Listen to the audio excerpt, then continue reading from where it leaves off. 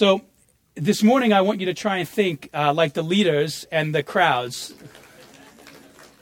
This is so messed up. I'm going back on vacation. All right.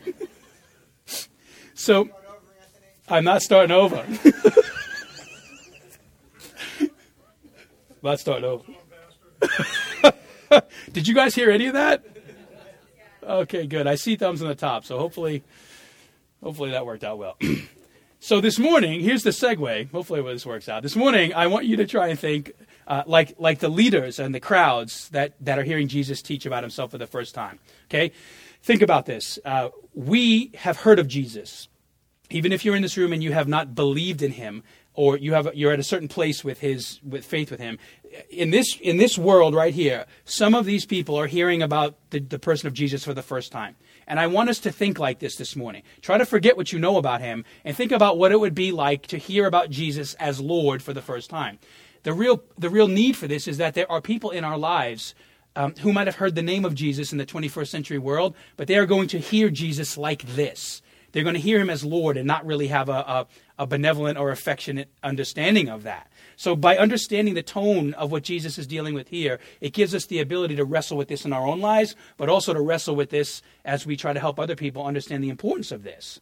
And in this passage, a lot of biblical scholars will talk about the early chapters of John. They'll say that this is what they call the problem of Jesus. And so for those of you that love Jesus, it's going to be very hard, I think, for us to understand Jesus being a problem, because we've come to the place in life where we are trying to, with all of our hearts, believe that he is the solution, right? But here, the problem of Jesus is growing. And here's why. In this kind of, in this festival, much like the reaction to verse 9 in Philippians, there are people who have a real problem with this boldness that Jesus is beginning to proclaim. They're okay with him feeding them. They're okay with him loving them. They're okay with him caring for them. But when he begins to say things like, I come with the authority of my Father in heaven, who is God because I am God, their conclusions become radically different. They're okay with the Savior side of Jesus, but not necessarily the Lord side. And so what happens is there's some forced conclusions that happen here. The people here are being challenged with recognizing who Jesus is on his terms, not necessarily on their own terms. And one of the first things that comes to light here in this passage is that in the ancient world, just like the modern world, this is kind of like the same story but a different day. In the ancient world, just like the modern world, there are very diverse opinions, understandings, and beliefs about who Jesus is. And although we read a short excerpt from John 7, I want to read John 7, 12 through 13, and then verses 20 and 41. Because what we're going to read here are, Jesus is saying, I'm God, I'm Lord. And these are the four responses that this crowd of people, many for the first time, are hearing from Jesus. Here's how they respond to him. Among the crowds, John tells us, there was widespread whispering about him. This is what I mean about diverse opinions. Whispering meaning people heard this and they were looking to each other saying like, I don't get this. This doesn't make any sense to me. Some said, yeah, listen, Jesus is a good man. Others replied, no, he deceives people. He's a liar. But no one would say anything publicly about him for fear of the leaders. In verse 20, a little later on down the passage, we learn that some said Jesus was demon-possessed, and others said that he was actually the Messiah. Four pretty concrete conclusions about who Jesus is, all in response to his authority claims, which will be further, unpacked as we read the rest of the New Testament. So when Paul says Jesus is Lord and one day everybody will affirm that, this is the rumblings of Jesus beginning to show that he's not just Savior, but he's also the Son of God. And that is a high and mighty title, a title that his lordship was used to serve all of humanity. And these conclusions are still held today. We're not going to unpack them in great detail, but I just want you to hear them because it is just about guaranteed that in our own lives, when we have an objection following Jesus, or when we're talking to somebody who has an objection with following Jesus, they are going to fall in one of these categories. They're going to have one of these ideas that keeps them from knowing God, like Jesus says we should be able to know God. We will not know the love or the will of God our Father if we cannot at least, with a good heart and a proper intention, wrestle with these things. So conclusion number one, and perhaps the most clear, the most popular, is that Jesus is just a good man. And if any of you have done any reading in modern apologetics, you know that this is probably the most common way that people try to deal with Jesus' authority.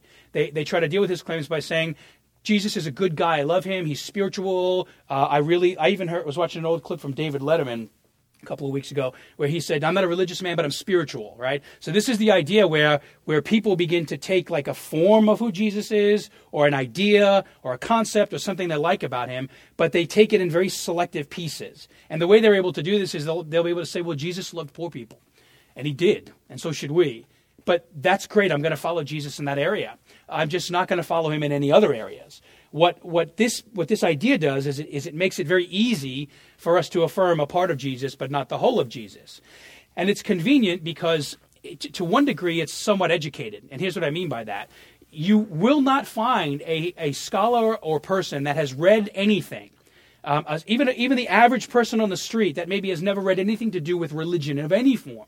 Nobody denies that Jesus was a real person. It's impossible to do that. There's too much broad spread traction for the fact that he was real, that he walked the earth. Too much evidence that affirms that. And even in the modern debates, you kind of look a little foolish denying that. So that's not where the point of denial comes around. To remedy this, people divide Jesus into these two categories. They recognize, yes, he was here, but he just was not who he said he was. He was not Lord. He was not God. And this is probably the most common way people respond to Jesus' lordship claims today. And they do it for good reason, because it is the pinnacle of, I think, what our society calls for today. It provides a convenient type of religion or relationship with Jesus. When you believe this way about Jesus, you can rather conveniently pick what you like about him, choose what you like about him, and then throw away what you do not like about him. And that is why, for those of you who might have active relationships with people who are very far from God, we encourage that here. You might talk to people who say they love Jesus, but they might have developed a very radically different understanding of Jesus than the one you have if you are kind of in his word and pursuing him that way, which is something we'll talk about next week.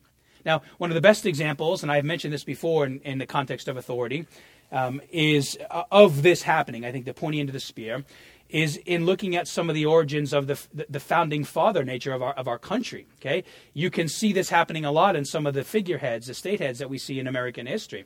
And the best example of this is through this little book that I've referenced before called the Jefferson Bible, which was named after one of America's founding fathers. You know who that founding father is? Okay, so two of you know that the Jefferson Bible comes from Thomas Jefferson. That's excellent.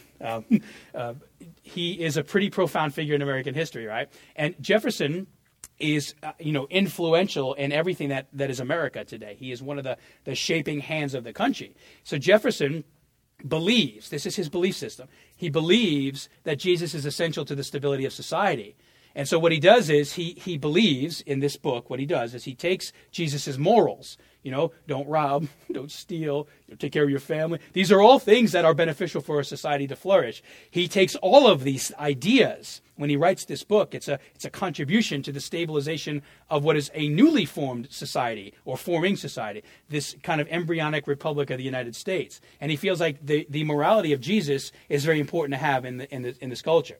And so what he does is it's so important that he publishes this book called the Jefferson Bible, or as it's formerly known, The Life and Morals of Jesus of Nazareth.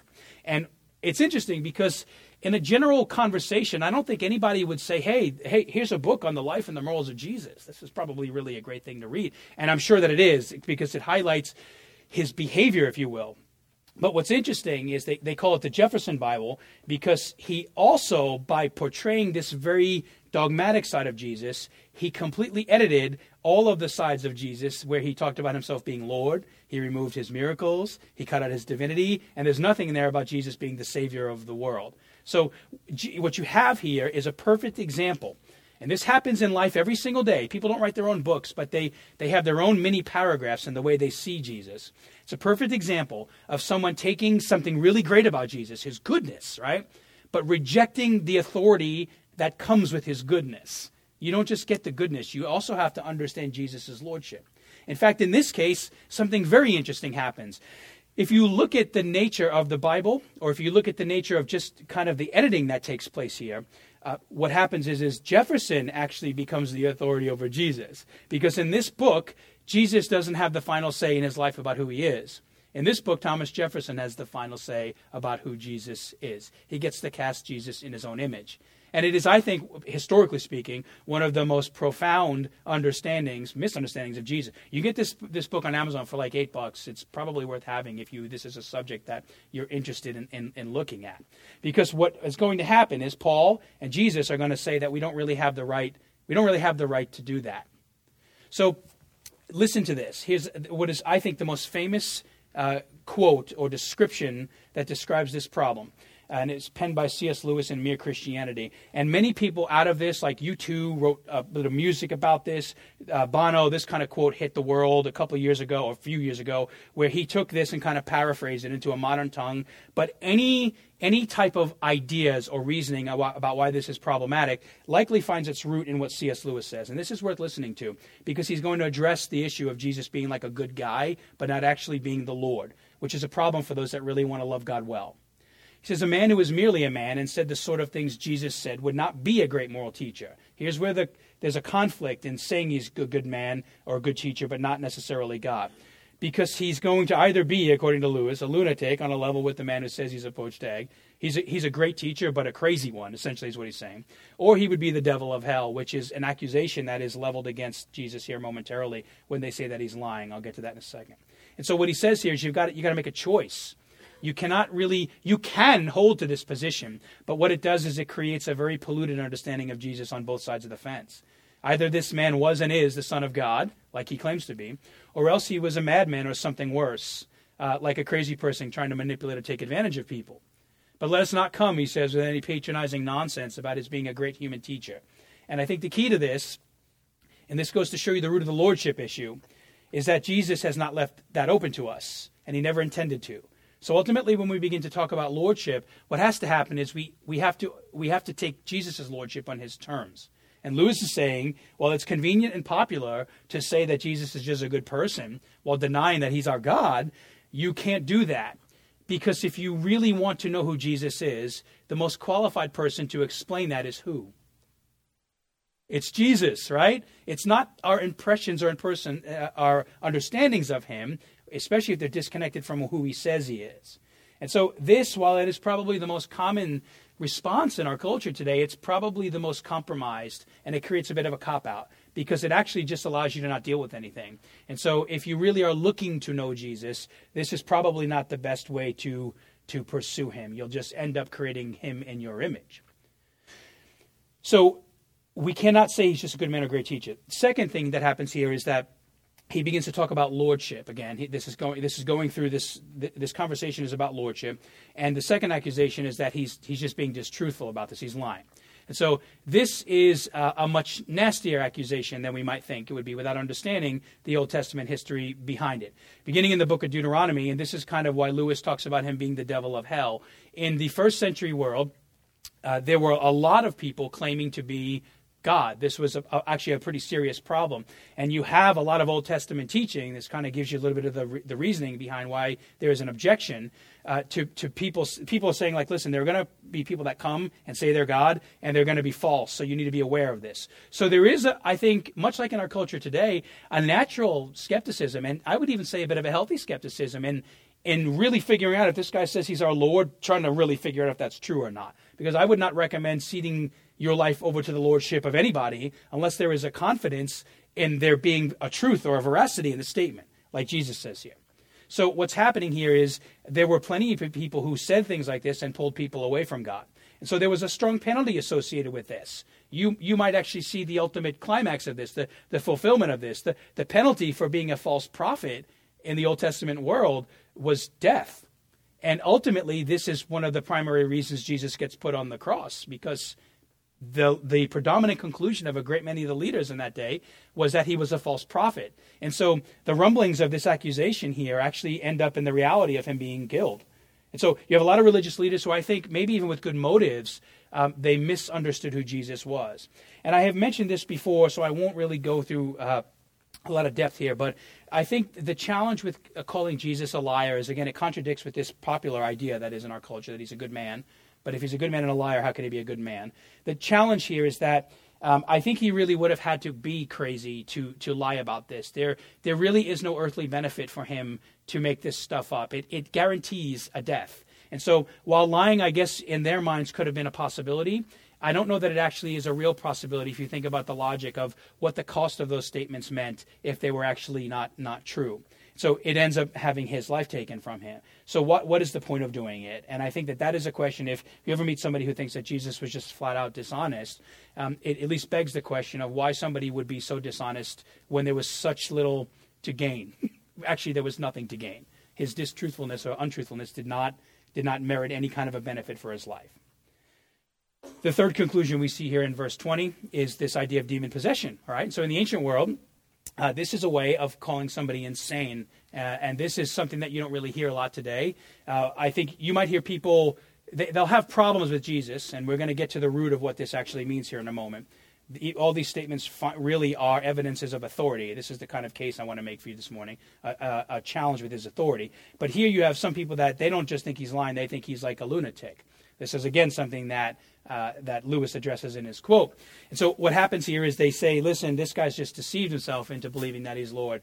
And this is a camp, a very common one today, and again, there is some truth in this. This is a camp that says, listen, people who think like this are pretty dangerous. If you start to look at folks who had God-type complexes throughout history, you can see them in the religious and even in the political world, the Jim Joneses of the world, people like Saddam Hussein, Mussolini, Hitler, Stalin, these people who embrace these personas, they always end in some kind of a pleasure in hurting people.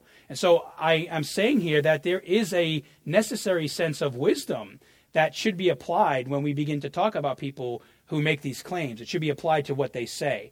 Because in these cases, we do see on very great levels and then sometimes in smaller levels that there are people who are power hungry, disturbed, and dangerous, and they will use that to take advantage of you.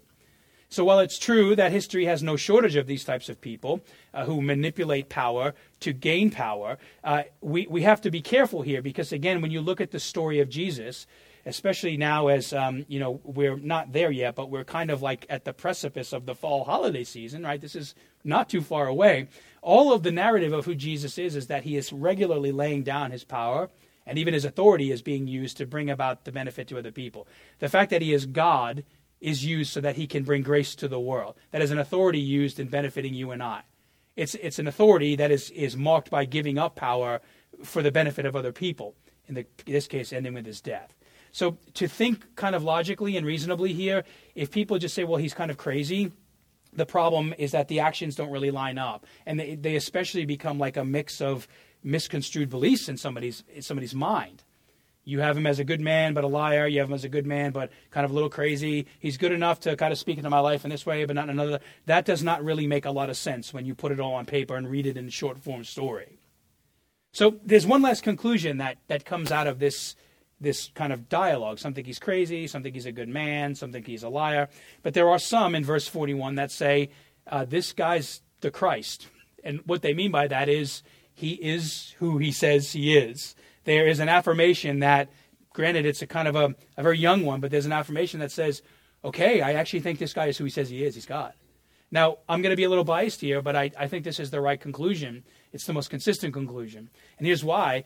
In the modern world, when people talk about Jesus, this is kind of a battle cry of our day. They often want to highlight all of the unbelief and rejection that he has received. It's becoming increasingly common today to kind of ring the Christianity as dying alarm. We see a lot of these statistics going all over the map, and they are definitely worth reading and understanding.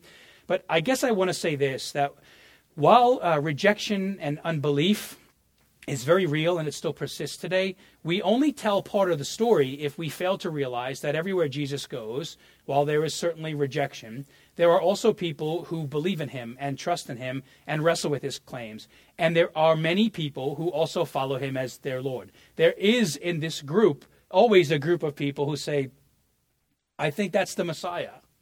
And they start to reorient their lives around him. They begin to embrace and understand what it means to see him not just as the Savior, but as the Lord of life. And the greatest example of this is that none of us would be here if this were not true. We should always point this out, that while there is always rejection of the name of Jesus, and that oftentimes vicariously means rejection of us when we speak of our Jesus to people, Scripture, history, and this room, just like the many others around the country and the world that will worship him in a gathering like this, and then in their lives as they leave this place, they all show us that there are people who trust God and who begin to recognize that there is some validity to what Jesus says about himself. And so when it comes to authority, here's what I want to say here. We see some very radical different opinions. They all have different touch points: lying, crazy, good, but not God, and maybe even God. Some people are saying here he's God. These all seem, especially the objections, they seem like different objections, but I want to say pretty dogmatically that these three conclusions, and I would say predominantly today, the majority of objection towards Jesus is rooted in a subliminal rejection of his authority. This is what it comes down to. 30 years ago, people were saying like, well, it's the Bible that is the problem. We'll talk about that. I can't trust the Bible, which is sort of an authority issue in general. But I can tell you in counseling and in conversation, the majority of what the root of rejection is for most people today is they say, I think Jesus was a great guy, but if I actually think enough to count the cost of what it means to follow him, then I recognize he's going to call me to be something very different than I am right now for the rest of my days. And the thought of that is paralytic for a lot of people. So it comes down to a fear issue. It comes down to a control issue. It comes down to a lordship issue. And while the first three conclusions might seem radically different, at the root of them all is the same underlying objection. There is a denial of Jesus being the Lord. So people were ultimately denying Jesus because they didn't want to submit to him. This is why Jesus says this. I mean, if you're wondering how I'm putting this together, let's just listen. And this is why we've kind of connected John 7 to this authority statement in Philippians. In Jesus' infinite wisdom, in the middle of these objections, you get two objections. Jesus says what I'm about to read, and then you get two more conclusions about who he is. Jesus answers a question they're not even really asking. He says, listen, my teaching, my revelation of who I am, it is not my own. It comes, here's the authorities there, it comes from the one who sent me. And anyone who chooses to do the will of God, they're going to find out whether my teaching comes from God or whether I speak on my own. What he's saying is, listen, if you truly want to know the Father, then you have got to at least get to the place in your life where you can recognize that I'm not saying these things as a liar or a lunatic or a good man. I don't speak these words on my own. I speak them with the authority of my Father in heaven who sent me. And he's beginning to slowly but surely reveal his lordship. With increasing emphasis, he will say this over the life of his ministry. It will ultimately end in his death. And then after his death, we see these proclamations like what Paul is saying, where he's saying, listen, at some point everybody's going to recognize, maybe it'll be too late in some senses, but they're going to recognize, because God is going to say, listen, you cannot take my son's love and just throw this to the curb. He's got to hear from your mouth that he matters and that what he did was real and genuine. With increasing emphasis, he teaches this and shows this. And so this is an interesting thing to talk about as we look at what it means to be loved by Jesus well and to love others well. The kind of crowning jewel of maturation in Christianity is growing in our desire to make Jesus the Lord of all areas of our lives. And I will tell you that the statement that God loves most out of the four we have looked at this morning is the one we read about in verse 41, because it's the only statement where people are no longer using excuses to deny who Jesus is in their lives. They start to embrace the truth that he's the Messiah. And what happens, unlike the first three groups, is that fourth group in 41 that recognizes Jesus, they take the crown off their own head and they hand it back to God. And they say, the crown of my life belongs on your head because I'm starting to see that you're Lord. And I want to see what this means. I want to explore this and I want to grow in this and I want to understand this. This is an ideal for the Christian faith. This is the normative way God would like us to function. However, in our body, you know that while we value ideal, we regularly marry it with the challenge of the real. Because idealism left unchecked is just it's a bar of success that we will constantly be reminded of that we never meet. We don't ever hit those metrics. So I think for the remainder of what we're going to talk about today, I want us to highlight that there's a significant tension between this ideal to see Jesus as Lord and to crown him that in growing areas of our lives. There is a real tension in our own hearts at times and in the modern world generally to make this happen. This, I would not say, is an easy task, but it is a task that in God's grace is very possible. And it is certainly one that should become the priority of our hearts. So why you might ask, why is this a challenge? What makes it a challenge? Well, authority in general, all throughout history, you'll see that there are peaks and valleys of how masses of people respond to authority. And I can tell you, I don't think that you really need to be kind of a sociologist to see this in our current world, but authority in very pointed ways, again, is becoming somewhat of a controversial word in our culture again. You can see it in just some of the heinous things going on in our communities, amongst local law enforcement, amongst the way people slaughtering other people because of their religious beliefs. All these become, in healthy societies anyways, these are their knee-jerk reactions against stabilized authorities, like you should not take somebody else's life. That is that's an authority of our land, but yet we see it happening regularly. In Western culture, and very significant, and sometimes they might seem trivial, but they are ways that really signify that there is a general resistance at times, sometimes very strong resistance to the ideas of authority. And I realize we need to say this. There are times when authority is resisted because it's abusive authority. There are times when there are very sinful paradigms for authority that take place in our world. Believe me, this is not like a blind totalitarian statement. I'm confident that is not what Jesus is saying. I'm confident that is not what Paul is saying. But what we should maybe refine our conversation this morning to is what happens when we look at authority that is not abusive, that is actually valid. In the case of God, it is pure, and it is holy, and it is righteous. How is it that when we think of his love and those types of things, that we can look at God and say, no, I'm going to actually reject that. That doesn't make any sense to me. That's the idea that we're talking about here. It's important that to the best of our abilities, we wipe that abusive image of authority from our head when we speak about Jesus' authority, no matter what form we see it in, whether it is authorities over people or peoples that are on a spreadsheet below authorities. I don't know. It has no boundary. All I'm saying is that in general, in the last 50 years, a popular worldview has really kind of predominated the landscape of people's mental process, their thought process. It has subliminally led people to call all authority into question. And this idea is what we would call postmodernism. And I want to explain this to you, because even if you've never heard that word before, it is very likely that you have been affected by it. It seems to be a much bigger problem in those like around the age of 35 or under it. But the bottom line is that coming out of an epoch of history in the 40s, and 50s, and 60s, where authorities seem to be, at least from the outside of the fence, more respected, as we moved into the 60s and the 70s, very clearly, there was just a rampant rejection of authority. And we still see a lot of the lingering effects of that today. And so ingrained in many people's minds is this knee-jerk resistance reaction to any kind of authority. And the party line belief of this goes like this. So if you take oftentimes philosophy is rendered as being like white tower and really not relevant. White Tower meaning like it's like six guys in the middle of Western Europe having this conversation, but it has no effect on the average person's life. What I'm telling you is that these white towers always have trickle-down effects to the world that we live in. And so here, if you've ever heard somebody say something like, well, you know what, that's true for you, but it's not true for me, that is an evidence of postmodernism. That's probably the biggest one we have today.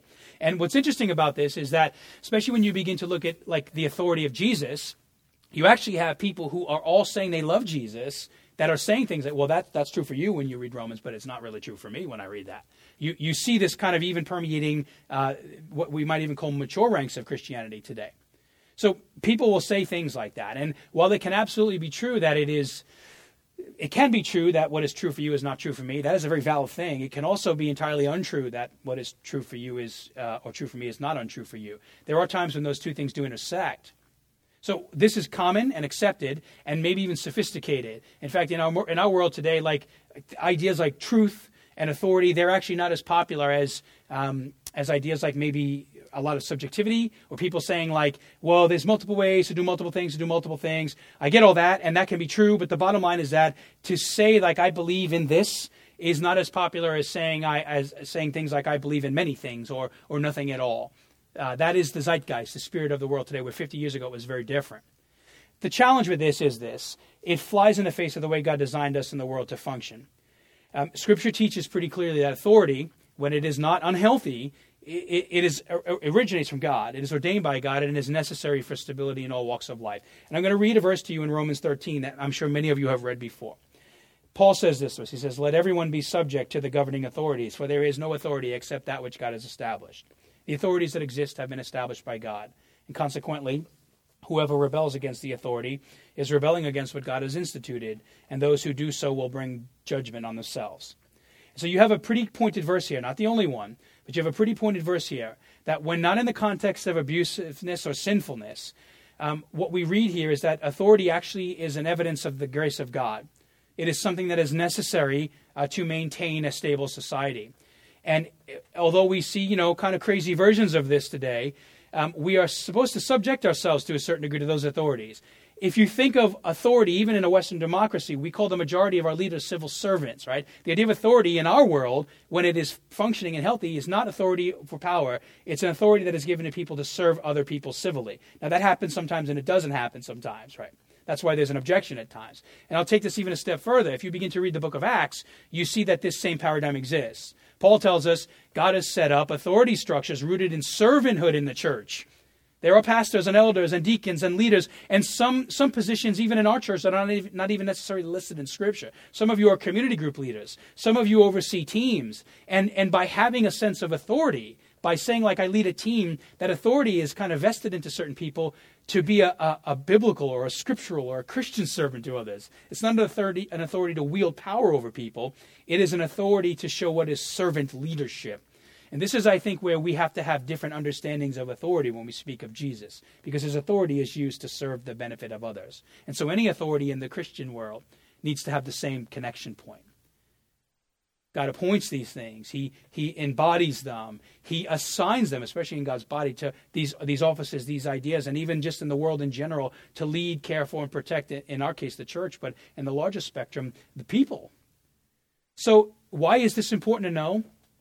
Well, simply put, I guess if I could summarize everything I'm saying this morning into a single sentence, it would be this. If you have an issue with authority, you are likely going to have an issue with Jesus, because to truly know Jesus, at some point you have to see him as your Lord. And to say Jesus is my Lord is the beginning of recognizing that he is an authority, a gracious, loving, caring, amazing authority.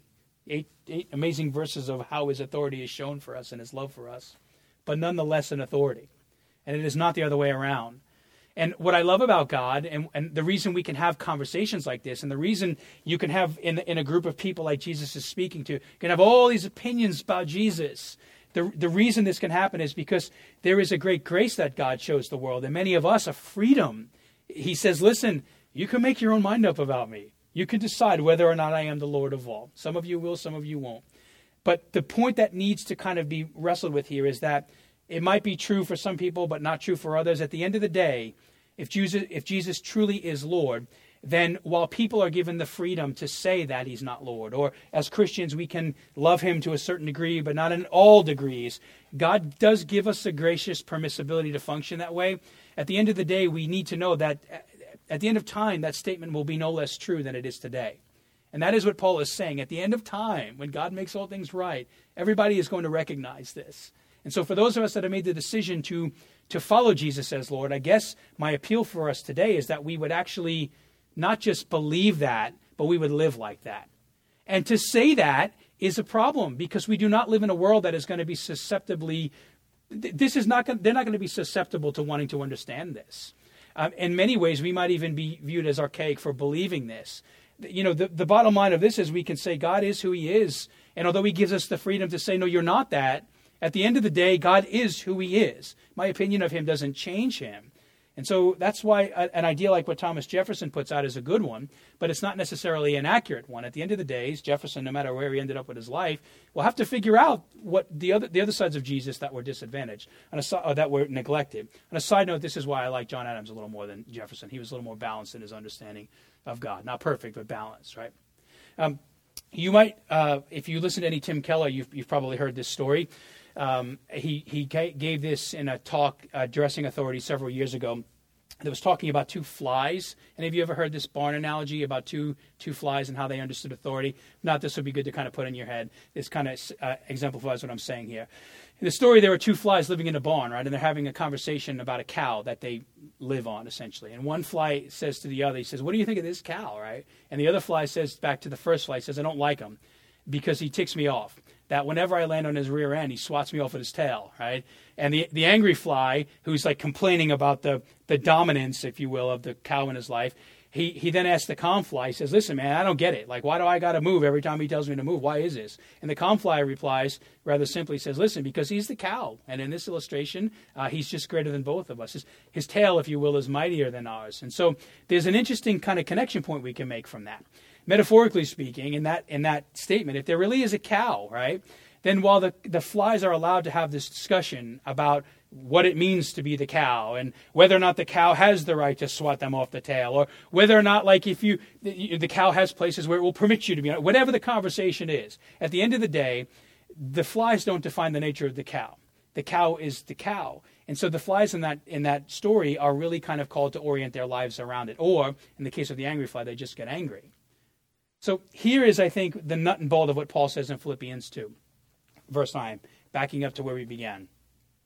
He's saying, listen, during this day and age, God makes a great space for the flies to question the cow. And I don't mean flies in an insulting way. God makes a great space for the people, past, present, and future of this world, to complain about the cow, to mock the cow, to reject the cow, to say crazy things about the cow, to live their lives in ways that deeply disappoint and hurt the cow. God says, I am a God of grace, and you can have this time. And at times, it might even seem like the flies rule the roost. That is certainly, I think, that seems to be the battle cry of today's culture. It seems like the idea of a God named Jesus loving us and being Lord of us is probably a little more heinous than it was 10, 15 years ago. But I think the point of what these two passages teach us is that at some point in history, in future history, God will really, he's going to make sure that everybody knows that the cow is real. And this is why Paul says, listen, someday every knee is going to bow and every tongue is going to confess that Jesus is the Lord. The love and the grace of God is too significant for God to just, in his justice, to let that go unchecked. But we get these millennia of years where God is just appealing to people in grace to trust and to believe in who he is.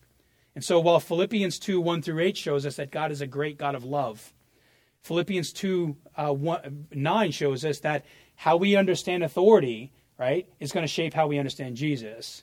And taking this a step further, the way you approach Jesus will determine whether or not you can actually have a relationship with Jesus. If you come out of the gate saying, like, I'm in charge, you're never going to be able to know Jesus, know him well. And so in John, Jesus is telling the crowd, if you're not open-minded enough to at least explore my teachings and see where they take you, then even the ones about my authority, your heart is never going to be open enough to understand the love and the will of my Father. That's where he ends up. He doesn't say, you understand authority so you know who's in charge. That's not what he says. He says, to know the authority, to know that God is God, means that you will begin to know the will of my Father, and connected to his will is the love and the grace and the joy and the peace and the hope and all these other things that Paul's already talked about. His authority breeds peace in our lives, not abuse. He's saying it's okay. The nature of John shows it's okay to question me, the will of my Father, the nature of God. However, the appeal that I think we need to make to ourselves this morning and to those in our lives who are far from God is we just have to do it in a way that's kind of fair.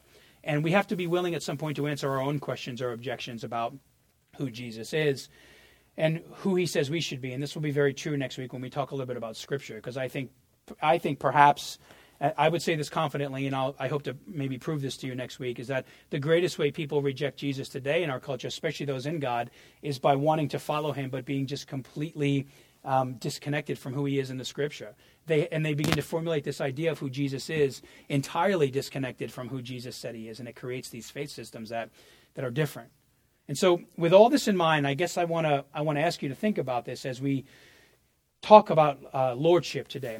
I want you to ask yourself, as we move into response time, with God's help, are you submitting to Jesus' authority? When you think about your life, especially if you're in Jesus, when you think about him being Lord, how does that sound to you? Does that cause you to twinge? Do you think yes, he's Lord and I wouldn't have it any other way because he's shown me time and time again that if I will believe this, he will show me love and grace in ways that I'm not even aware of? When that word Jesus is your Lord is mentioned, that statement, ask yourself with the truth of God's Holy Spirit working in your heart, what is the inclination of your heart? What is the response that you bring to God with that? Are you submitting to Jesus? Are you trying to follow him? Or is there maybe a faith system where you really believe that Jesus needs to submit to you? And that's the way it gets worked out. As a result of his amazing love for you, where are you at in how you serve your neighbor and how you serve your body here and how you serve the people that God has put in your life outside of this place? When you think about the authority that God has given his people, think about this. There are titles that he's given us. We are sons and daughters of the living God, right?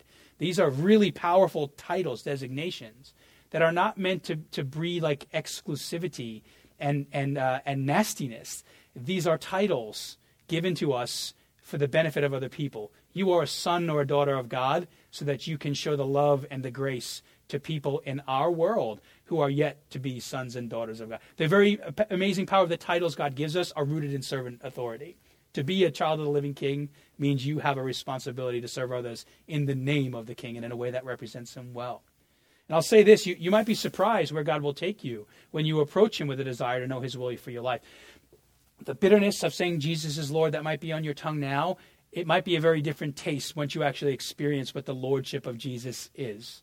And that is what Paul says in Philippians. Think about the love connected to the lordship. Jesus and John, I am Lord, but walk with me a little bit to see what that looks like in your life. Give me some time to help you see it might be different than you understand it. And as we move into response time, ask yourself, when it comes to his lordship, his love, what is Jesus saying to you? And just as importantly, what will you do about it as you leave this place this week? Pray with me. Father in heaven, thank you for, I guess I want to just thank you for what I think is a consistent theme in your scripture. Wherever there are passages that tend to be a little more difficult to address, like the one we've looked at today, here is a teaching on authority. But it is a teaching that has been connected to other attributes of who you are. We didn't just hear about who you are as the sovereign God, who is Lord of all. We first heard about who you are as a sovereign God who uses authority to love us and to care for us and to serve us. There are other places in the Bible where this is true too.